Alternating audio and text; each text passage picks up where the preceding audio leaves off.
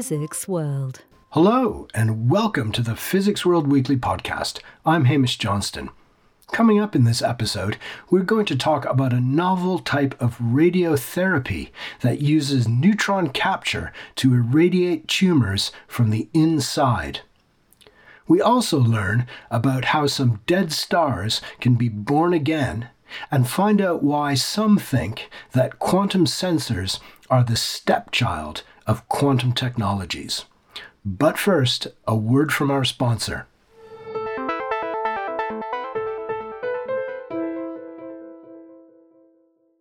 This podcast is sponsored by the Electrochemical Society, or ECS, which is official publishing partner of the Institute of Physics.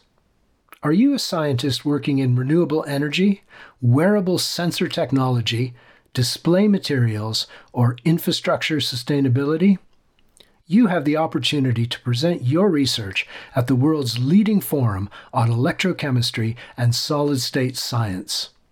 Submit your abstract by April 8th for the 242nd Electrochemical Society meeting in Atlanta, Georgia in October 2022. Visit the ECS website at electrochem.org for details about abstract submission. And join ECS in accelerating science.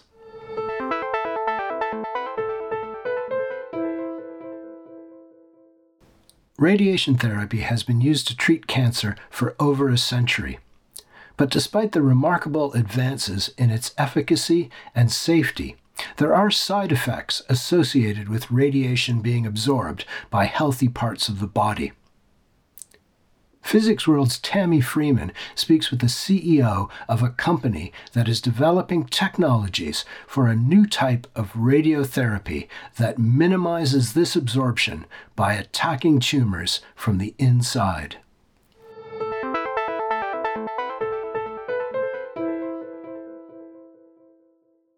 Radiotherapy is a widely used cancer treatment in which tumour cells are destroyed by ionising radiation.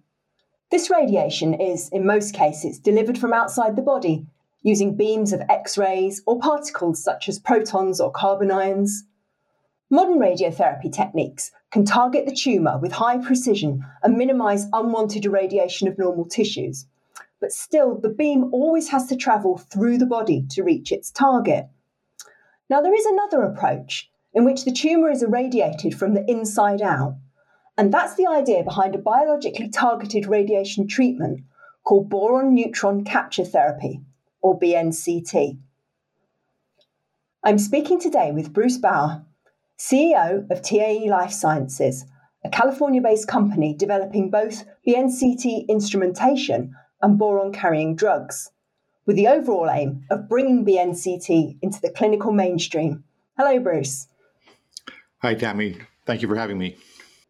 So I wonder if first, could you explain how BNCT works, how it kills cancer cells, and how it does this differently from the more commonplace external beam radiotherapy? Sure. So BNCT is a combination therapy.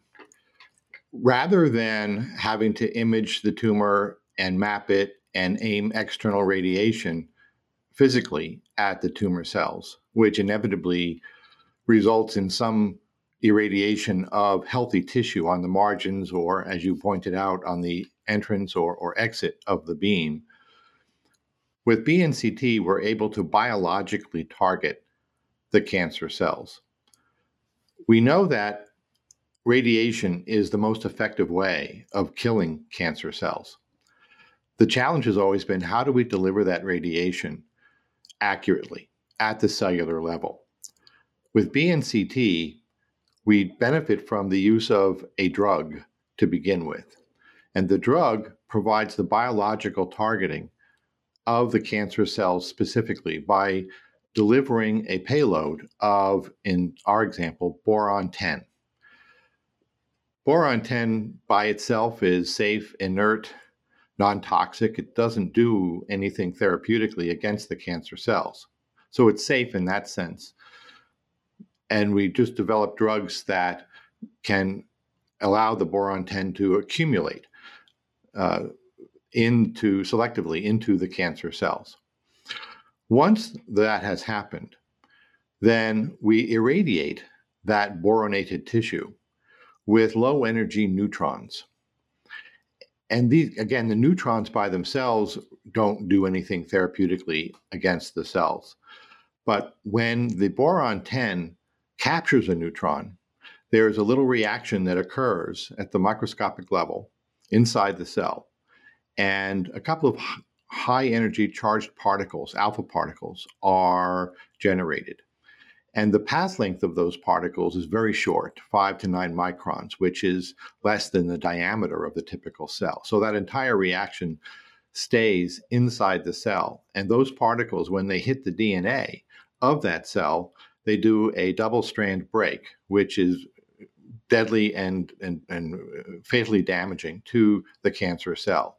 So we're killing the cancer cell from the inside out, and we're sparing doing any damage to adjacent cells that may well be healthy. So it's a healthy tissue sparing approach at the cellular level. And with that come a lot of positive attributes for the patient in the effectiveness of the treatment. Well, I mean, that sounds like a really great cancer treatment. So why aren't we seeing BNCT in clinics everywhere already? Well, we certainly hope one day that we will.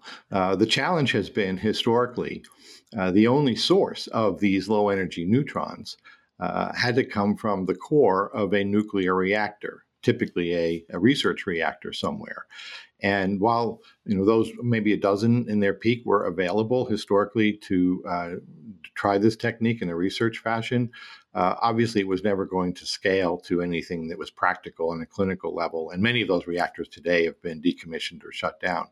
So the first problem was you didn't have a practical, easy source of these neutrons to use. Although there is a drug that's out there and was developed historically that can deliver the boron 10 to the cancer cells reasonably well. That drug is called borenyl phenylalanine, BPA for short. We can talk more about that a little later. But the biggest problem historically was that you didn't have a source of these neutrons. So how is TAE Life Sciences addressing this problem of generating the neutrons? Well, the first thing that we realized was we had technology that we could develop and tailor for this purpose using advanced particle accelerators. And with that, we could take a proton beam and use it with a lithium target to produce these low energy neutrons, very nicely tailored for the clinical use of BNCT. And that could be installed in a practical way in a hospital clinical setting. So we started out by developing the instrumentation for, in our case, is a tandem, very compact, space-efficient tandem accelerator that can generate the neutrons with a clinical grade system. You can put it into a hospital and bring patients to it, treat them each day, every day reliably. And so that's the first problem that we were able to solve. And then the next one is being able to develop more drugs, advanced drugs, improved drugs that can do a better job of delivering the boron 10 to cancer cells than the current BPA drug does. And while that's a great drug and everybody will be using it to begin with, we do expect that over time we will have improved drugs that can do an improved job and make BNCT applicable to additional types of cancer. Okay, so I mean, what's new about these drugs that you're developing? Is it better targeting or sort of more cell killability, or? The way we can improve on the current drug is several-fold. One is we can just deliver more boron to the cancer cells than BPA is able to do. The more boron you can get into the cancer cells, the more reactions you will have when you irradiate that tissue with the neutrons. And the more of those reactions, the more effective the efficacy will be for this technique. We have drugs now in the pipeline that deliver 2-3 times more boron than BPA does, and we are seeing with some of our early animal experiments exactly that the tumor control is significantly better with higher boron delivery. The other attribute is being able to have better targeting, where you can put more boron into the tumor than would be going into surrounding healthy tissue, and being able to also treat other kinds of tumors besides the ones that BPA has traditionally been used for, which are recurrent head and neck cancers, glioblastomas, the brain cancers, and melanomas. We believe with additional drugs, we can target other cancers like lung cancer, brain cancers, liver cancer, breast cancer, and so forth. Okay, great. And then last September, you installed your first system at Xiamen Humanity Hospital in China. Can you tell me a bit about this installation project and how things have progressed since then? Yeah, sure. The installation in Xiamen is our first one. It's gone rather well, despite the challenges of travel that COVID has put on everyone. We got first neutrons in the third quarter last year from the device, and then proceeded from there to continue commissioning the system and starting the small animal work that our partner there needs to do with their locally sourced BPA drug so that they can gather the data for their regulatory filings in China. That work is continuing as we speak. The system is continuing to be commissioned. The animal work is continuing, and we expect that sometime by the end of the year, they'll be in a position to treat the first human with that. So the facility is a showcase installation for BNCT. More will come in China with our partner there. But this first one is going well, despite the longer time frame that it's taking us to get things done, just because it's difficult to get our teams over there. We have a team, we've maintained a team there, but adding additional talent in a timely way is not as easy as it was before COVID. I can imagine, yeah. What's next for the company? Well, our mission is to bring this technology to clinicians worldwide. And that for us means Europe and the US. We are making great progress with sites in Europe. We have a contract that we signed with a big National Hadron facility in Italy, a leading high LET particle treatment cancer center. They're putting our system in. They've already broken ground on the building that it will be housed in, and we expect that will be installed in the second half of next year. So in Italy will be the first European site for us. We have MOU signed with 2 other sites in Europe that we, again, hope we will start construction on those between now and the end of the year. In the U.S., which is very important, obviously, for us, we have 2 MOUs, memorandums of understanding, signed with medical centers to develop a BNCT center on their medical campus. And we're in discussions with 2 other ones to add to those that we hope to get signed this year. Our goal is to have 2 or 3 sites up and running in Europe and 2 or 3 sites up and running in the U.S. Over the course of the next 3 to 5 years, treating patients, gathering the data, and seeking regulatory approval for this technique. Okay, so a few other companies developing similar accelerator-based neutron sources and treatments with such systems have already started in Japan. Obviously, you've got this first installation in China and lots more upcoming. Can you predict, or when do you envision BNCT could become like a standard cancer treatment in hospitals worldwide?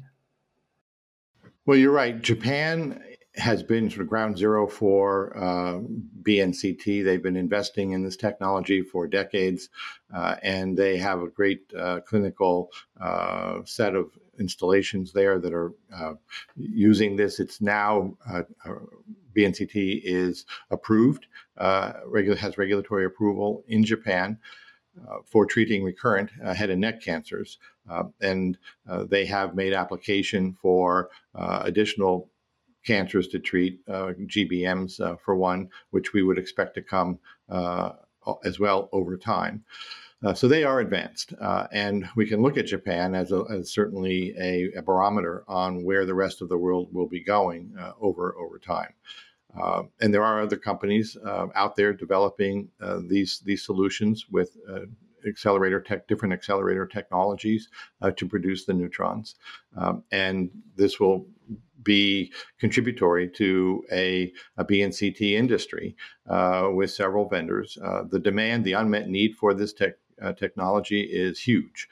So there's many opportunities for several companies to contribute to this solution. We are the only company that's taken upon ourselves to develop both the drug technology and the device. So that's a heavy lift for us, but we felt it was important to have control over the full solution. And we will be providing our drugs. Our aspiration is to make our advanced next generation boron target drugs available to the whole industry, not just to sites that have our hardware radiation system, but to anyone that is treating patients with BNCT could use our next generation drugs in time as they are eventually approved. So we do expect that somewhere in the next 3 to 5 years, you will see a significant increase in the number of BNCT centers worldwide that are treating patients. And while there are several in Japan today, when you look out 3 to 5 years from now, you will see them scattered around Europe and the US and other parts of the world as these accelerator-based systems get installed, get commissioned, start treating patients. The nice thing is we have BPA to begin with, and that will be the drug of choice, I'm sure, for a number of years because of its long clinical history. And then we'll see what the new drugs achieve in terms of their acceptance and their regulatory studies and clinical trials toward approval over the course of time. That's obviously developing new drugs is a long process and will be driven by the safety and the efficacy of the data. Brilliant. I mean, that all sounds really promising. I look forward to seeing where this field goes. Well, thanks very much for speaking to me today, Bruce. I enjoyed it very much. Thank you for having me.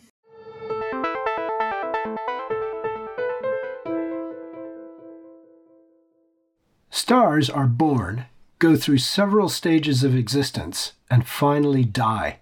Sometimes in spectacular explosions, or sometimes just fading away. But some stars can be born again, and astronomers using the European Southern Observatory's ALMA telescope have just published a study of a star called V605 Aquilae, which has received a new lease on life. I'm joined down the line by team member Ramlal Unnikrishnan, who is a PhD student at Chalmers University of Technology in Sweden. And we're going to talk about what he and his colleagues have learned about born-again stars. Hi, Ramlal. Welcome to the podcast. Hi, thank you for having me. So, Ramlal, astronomers believe that some white dwarf stars can be born again. What exactly is a white dwarf star? Well, a white dwarf star is one of the multiple possible end stages in the life cycle or evolution of stars. So these stars which are like when they are alive, stars which have around less than 8 solar masses of material, they tend to become these objects called white dwarfs at the end of their evolution. So I can briefly describe the evolutionary process as these stars after they finish the nuclear fusion of hydrogen into helium in their cores, they become the outer envelopes of these stars expand and they become bigger, redder objects called red giants. And then for most of these stars, the material of this outer envelope is gradually ejected into a very visually beautiful phenomena called a planetary nebula. And then the remaining core, which is very dense, actually extremely dense, becomes what we call a white dwarf. And the name suggests that these objects are white, as in they are very hot, but there is no longer any nuclear fusion taking place in the star. That is why we term it as a dead star. But it's still very white and it's very small, so it can typically be around the size of the Earth. That is why we call it a dwarf. But sometimes these white dwarfs can be born again. This process is expected to occur via a helium flash. Well, what is a helium flash, and why do astronomers believe that some white dwarfs experience this phenomenon? Yeah, a helium flash is a complicated phenomenon that happens towards the end stage of these kind of stars. I mean, some helium flashes happen even before the stars become a white dwarf. And so what we mean essentially by this term is that, let's say, as I previously said, in some of these white dwarfs, in all these white dwarfs, the outer layers are ejected. But let's say that in a few of these, some hydrogen and helium is left over on the surface of the white dwarf, and this will be in the outer region of this leftover core in shells, and then this hydrogen will be still fusing to form more and more helium in the outermost shell, and the helium thus formed is continuously being deposited very slowly into the inner helium layer, which is also on the outer surface of this core. And then at some point, because of the continuous addition of helium, the critical mass, the mass of helium available in these stars becomes above the critical mass required for the fusion of helium into heavier material like carbon. And then as soon as this happens, the start of helium nuclear fusion initiates in a very explosive fashion. And this is what we call a helium flash. As in, we term it a flash because it is something that accumulates gradually but then happens very quickly, like you flash a torch or something, and then it happens in a very explosive manner. And so what happens to the star after this helium flash? Is it sort of back up and running again? Is that the born again bit, or is this really just a flash that happens for a relatively short period of time? Yes, actually both the things you said are true. This makes the star back up and running in that sense, but only for, let's say, a very small amount of time, which we initially thought was around, let's say, 10,000 years, but now recent observations suggest that it can be as small as a century. So these phases come back alive for around 100 years, and then the star still becomes visible, and these objects are very weirdly curious in a way that they are already surrounded by a planetary nebula which was ejected from its, let's say, previous life, and then inside this planetary nebula at the center we have a new star which is again fusing elements into heavier elements and emitting radiation. So this is what we call the born again phase of the star, and this is relatively short-lived. And to add to that, I can say that the main interest in observing these stars for the astronomical community is also it also lies in the fact that these phases are precisely very short-lived, because if we observe the evolution of a star, usually this is a process that takes millions or even billions of years depending on the mass of the star. So the smaller a star is, the more its lifetime. So let's say on average a star takes at least like billions of years to move from its formation to whatever end stage it ends up on. But these objects that we are studying now, they allow us to probe these the main processes happening in this otherwise very extended evolutionary timeline in a relatively human observable period of around 100 years. So that is what makes us primarily interested in this kind of objects. So yeah. And actually, the first born-again star was identified just over 100 years ago in 1919. But it wasn't until 1995 that astronomers really began to understand these stars. What was observed in 1995? Well, I would say that when we say the first born again star was detected in 1919, I don't think that's a correct way to put it. I what we could put that in a better way to say that in as far back as 1919 itself, scientists had noted that okay, in some of these objects which we call white dwarfs, there is some variations in intensity which were unexplainable. But nobody called them born again, or we did not have any clue that this is what is happening in these objects. And the whole discovery as such of a born again star, it happened in 1995, not in 1919, because even though these some fluctuations in intensity and very short-lived phases were observed in these stars as far back as a century, we did not have enough high resolution instruments or related instrumentation or telescopes to actually zoom into these objects and resolve these objects and see what is going on there, which we do have now. And so coming back to your question, in 1995, the first of these stars was actually discovered not by a professional astronomer but by a Japanese amateur observer named Yukio Sakurai. And he reported this to the International Astronomical Union that he has found a new star. But I don't think he knew that what he found as a new star was even a white dwarf. And then when this new star, it was thought to be a star, and then scientists of the European Southern Observatory pointed several of their telescopes, mainly the one in Chile in the La Silla telescope, and they found it very surprisingly that the object that they found and believed to be a new star was not actually a new star, but it was a star that has gone through its entire life sequence, but had again came back to life.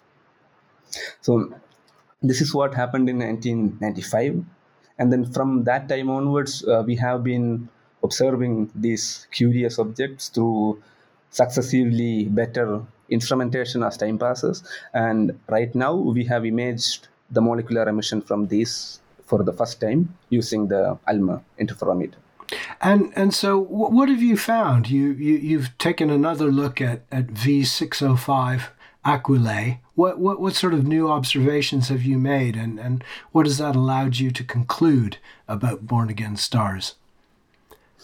What we found right now is a molecular emission coming from this kind of a source. So when I say molecular emission, what we mean in astronomy by that is that there can be several types of emission. For example, in the case of the normal white dwarf that we talked about before, we could still see them even though not with the naked eye, of course, but with a telescope in a different frequency range, you could see the white dwarfs because they were still thermally radiating. So these were very hot objects, and part of that thermal energy was being converted to light, which we could detect with telescopes at different frequencies, even though not in the optical.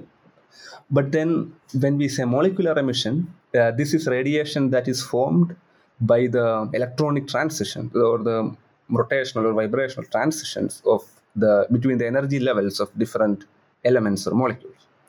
And this has not, we have observed such things from born again stars in terms of spectra. And so we kind of knew, it was not, it was like a search in the dark, but still we had some idea what to look for, but this is something nobody has actually seen before as an image. So we managed to image how this molecular material is distributed in the envelope around this born again star. So what we found is, so we detected 4 molecules, including carbon monoxide, and we with the high resolution of the ALMA interferometer, it is now finally possible to actually map how the material is distributed around these objects. And we found that the most of the molecular emission and also the dust around these objects, it's distributed in a very swiftly expanding disk-like structure around the star. And then there is also some kind of an outflow in the form of 2 very sharp jets which emanate from this star in 2 opposite directions from this disk. And this was a bit surprising, to be honest, that we would find such a structure from a Born-Again star. And yeah, so this is what we basically found.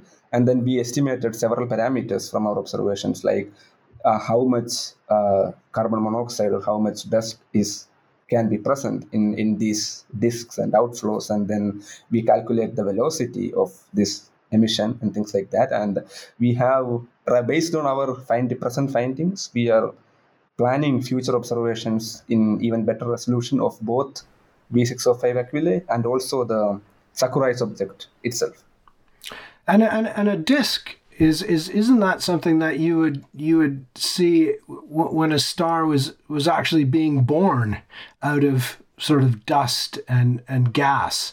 How did a disk form around this very old star? Or maybe that's something that needs further investigation. Yeah, we have a possible theory, but we, like you said, we need further observations and theoretical studies to confirm this. So at least what we believe now is that, yeah, like you said, we would expect a disk-like structure when in a region of star formation, like for example around a protostar or something, and then from this large disk the planets form later. So this is a disk is a very common observed structure in astronomy. But then when the helium flash actually happens, I mean, since it is an explosion, it is, I mean, at least by common sense, it is expected to be spherically symmetric. So if you explode something, it just bursts open in all directions. But what we see is very clearly a disk. So what we think, because there are also these jets that I described along with the disk, what we think is that these sources, they might not be single stars that died, but these could be what we term as binary objects. So two very nearby stars which orbit a common center of mass. So, and this kind of a binary system is very common. And even the brightest star that we can see in the night sky, Sirius, is a binary system composed precisely of one white dwarf and one other star, and the brightest star. So what we think is, when one of these stars becomes a white dwarf and then it further undergoes the helium flash, the material is ejected as we expect, and then because of the orbital motion of the companion of this white dwarf, so when it moves through this material, it kind of drags it along to form this disk-like structure that we see.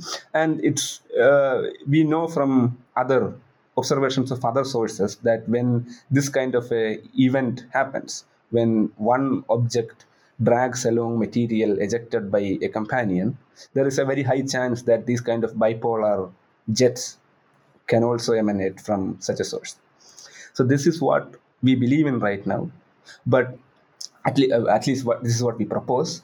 But then the thing is, we do not have any instrument which can actually just look for and see if there is one star or two, because the stars are by themselves extremely small compared to these envelopes and ejections. So we will not have any kind of instrumentation that can actually separate these two stars at a very, very close by distance, not at the present and not in the foreseeable future. So we have to look for other methods, and what we think is, if we study several of these sources in detail. So we already have some ALMA observations of the Sakurai object, and we could see a very similar outflow structure from the Sakurai objects also. But then the data we had previously, that we have right now, is not that well resolved. So we do not really resolve the outflow, but we know where the emission peaks, so we can make some kind of rudimentary plots. And so with that preliminary analysis, we are now planning to propose for very high resolution data from ALMA. And then we believe that this would bring to light at least some claims that either support or refute our proposed theory. I mean, that's how science happens. I mean, we can never know for sure if what we propose is true, but this seems to be the most plausible explanation as of right now to us. And so you've got this disk surrounding this star. Is it possible that you could get planet formation within that disk, or is that just a completely crazy idea? So the star having a second go at at having planets? I'm really not sure how to answer that with the data we have right now. Like I said, we would have to, for example, the theories we have right now of planet formation, and we have pretty good theories of how this phenomena happens, but those theories have been based on our accumulated knowledge of observations of thousands of such regions and objects. But this is a very relatively new observation, and we don't even have a very big sample, even if we want to observe them, because the born again phenomenon is at least now known to happen only in a very handful of objects. So I think it's a bit far fetched to think of something like that with the data that we have right now. But let's see how the further studies go. And Ramlal and colleagues have published a paper about V605 Aquilae in the Astrophysical Journal Letters. It's free to read on the IOP Science website. Just search for the title First Images of the Molecular Gas Around a Born-Again Star Revealed by ALMA. Thanks for being on the podcast, Ramlal. yeah, thanks for having me. It was a nice experience to talk to you as well.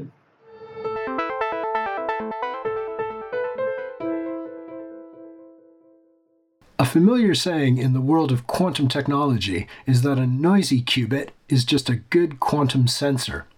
The idea is that qubits are easily disrupted by environmental factors such as magnetic fields, and this sensitivity can be taken advantage of to create high-performance sensors. But maybe it's not that easy, as Physics World's Margaret Harris found out at last week's Quantum Business Europe conference. Hi, Margaret. Hi, Hamish. So, Margaret, you've written about the conference on the Physics World website, and I was surprised to see you describe quantum sensing as the stepchild of quantum technologies, because you're pretty keen on quantum sensors, aren't you? Well, yeah, really, of the three branches of quantum technologies, so quantum computing, quantum communications, and quantum sensing, if I had to choose, I would actually say that quantum sensing is my favorite because, firstly, it sometimes involves cold atoms, which is my PhD field, so always something that's dear to my heart. And second, as you mentioned in your intro, it's really the epitome of making lemonade out of lemons, using the fragility of quantum states as a feature rather than a bug. So it just really appeals to me from that perspective. And my final reason I like it so much is it's got a ton of potential practical applications out there. And these applications, I thought, are a lot closer to being reality, as in commercial reality, than some of the applications of quantum computing and quantum communications. And so what are some of those applications, Margaret? I mean, I mentioned magnetic field detection, but there's more than that, isn't there? Yeah, well, I think, magnetic field sensing is a huge aspect of it. Another major area is gravity sensing. So you can use cold atom interferometry to detect either the local acceleration due to gravity or changes in it, the gravity gradient. But on the magnetic side, there's a lot that you can do with just being able to sense tiny magnetic fields down to the nanometer level. You can do failure analysis and quality control on semiconductor electronics. You can map the flow of current through nanoscale devices. And in the life sciences, you can do basically nuclear magnetic resonance imaging on a cellular or even a molecular scale. And, really exciting things like sensing the presence of the free radicals that are implicated in the development of cancer and other types of cell damage. So there's some great applications both in life sciences research and in medical diagnostics. Yeah, I'm definitely with you, Margaret, on sort of the excitement of quantum sensing. And the thing that I find particularly fascinating are all the various schemes out there for detecting gravity. Can you talk a bit about those? Yeah, gravity sensors are starting to be used in geophysics and civil engineering particularly to detect changes to the local density of the Earth's crust. Now, these changes could be due to subsurface voids like pipelines or culverts, or aquifers below the surface, or mineral deposits, or even, sort of underground structures like nuclear bunkers. So listeners can probably guess who might be interested in finding those kinds of things. And then a longer-term use, one that's really sort of coming to the forefront now, is to combine gravity sensors with very detailed maps of the Earth's local gravitational field. And between the two of those things, you can then use quantum sensing for geolocation. So to pinpoint exactly where you are on the Earth by the structure of the Earth's subsurface, essentially. And that would be a satellite-free and jamming-resistant version of GPS, essentially. And it's easy to see who might be interested in that. Yeah, definitely. We had a fantastic story a few weeks ago about some researchers at the University of Birmingham who actually took their ultra cold atoms outside in the university and used their gravity detector to find a tunnel. And this is a tunnel basically maybe that just one person could walk through, a very small structure, but it modified the local gravity, and they were able to use their quantum sensor to find it, which I thought was amazing. Yeah, it is amazing. And as I said, these types of detectors and sensors are already proving themselves in field trials, and some of the medical applications, there's already commercial products out there. So I thought, maybe naively, that actually, this would be the area that sort of people interested in commercialization would be most keen on. But one thing that you mentioned in your article, sort of rather surprisingly, is the fact that there are lots of applications that could be a problem for people developing quantum sensors. Why is that? Well, it's not really my argument. It's an argument I heard from a guy called Henning Zoller, who's a partner of the consulting firm McKinsey. Zoller was giving a talk last week, as you said, at the Quantum Business Europe conference. His talk was called Best Practices in Investing into Quantum Technologies. And essentially his entire talk just focused on quantum computing. I think he mentioned quantum communications a couple of times, but quantum sensing just didn't seem to figure at all. And I thought that was kind of strange, especially as I'd just seen a great talk about quantum sensing at the same conference by Gabriel Puebla-Hellman, who's the CEO of a quantum sensing firm called QSaber. By the way, all these companies have Qs in their names. It seems to be like a requirement. Yeah, it's a rule. It's a rule, definitely. So yeah. Anyway, so having just seen that talk, I asked Zoller about the market opportunities in quantum sensing. And you can read an outline of his response in my blog, but essentially from an investor standpoint, or even an entrepreneur's standpoint, the fact that there are so many possible applications to quantum sensing means that it's hard to know which ones will hit the big time. And that makes it a more difficult market for investors to enter and for entrepreneurs to explain. So the idea is that, investors want to invest in something that's going to be really big. And what's actually happening in quantum sensing is that because of this proliferations of applications, quantum sensing as a market may actually favor this sort of rich ecosystem of small to medium-sized companies rather than a few giant ones. And in many ways, that's great. I think it's exciting and fun to work in an industry like that. And it's one that needs a lot of highly skilled people, especially physicists. But the chances of any single one of those companies becoming like a tech unicorn and making its investors, stonking great wads of cash, it's really pretty low. So I think quantum computing is higher risk in the short term, and it may not actually get anywhere at all in the short term in terms of commercial applications. But it's also much higher reward. There's areas that quantum computing can be applied to are things like logistics. Every company has logistics problems. So you can see there's an absolute gigantic market if we can make a quantum computer that can sort of solve logistics problems, which is a big if. Or pharmaceuticals for drug development. If you can make a quantum computer that can find the new cancer drugs, because lots of times faster than the traditional methods, then that's an instant sort of multi-billion-dollar international market. Quantum sensing, you've got lots of little markets out there. And I think that's why quantum computing gets the hype and quantum sensing doesn't.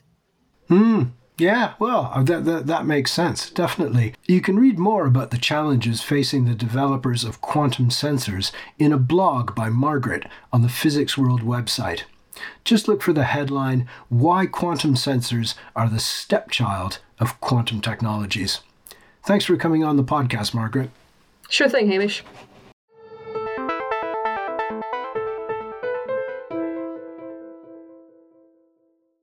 I'm afraid that's all the time we have for this week's podcast, which is sponsored by the Electrochemical Society. Thanks to Ramlal Unnikrishnan, Bruce Bauer, Tammy Freeman, and Margaret Harris for joining me. And a special thanks to our producer, Fred Isles. We'll be back again next week, but in the meantime, please do check out our other podcast series, which is called Physics World Stories. Every month, host Andrew Glester takes an in-depth look at a topic that's close to the heart of the physics community. It's covered muon mania, the love that physicists have for Lego, and much more. You can find all episodes of the Stories podcast on the Physics World website and at your favorite podcast provider.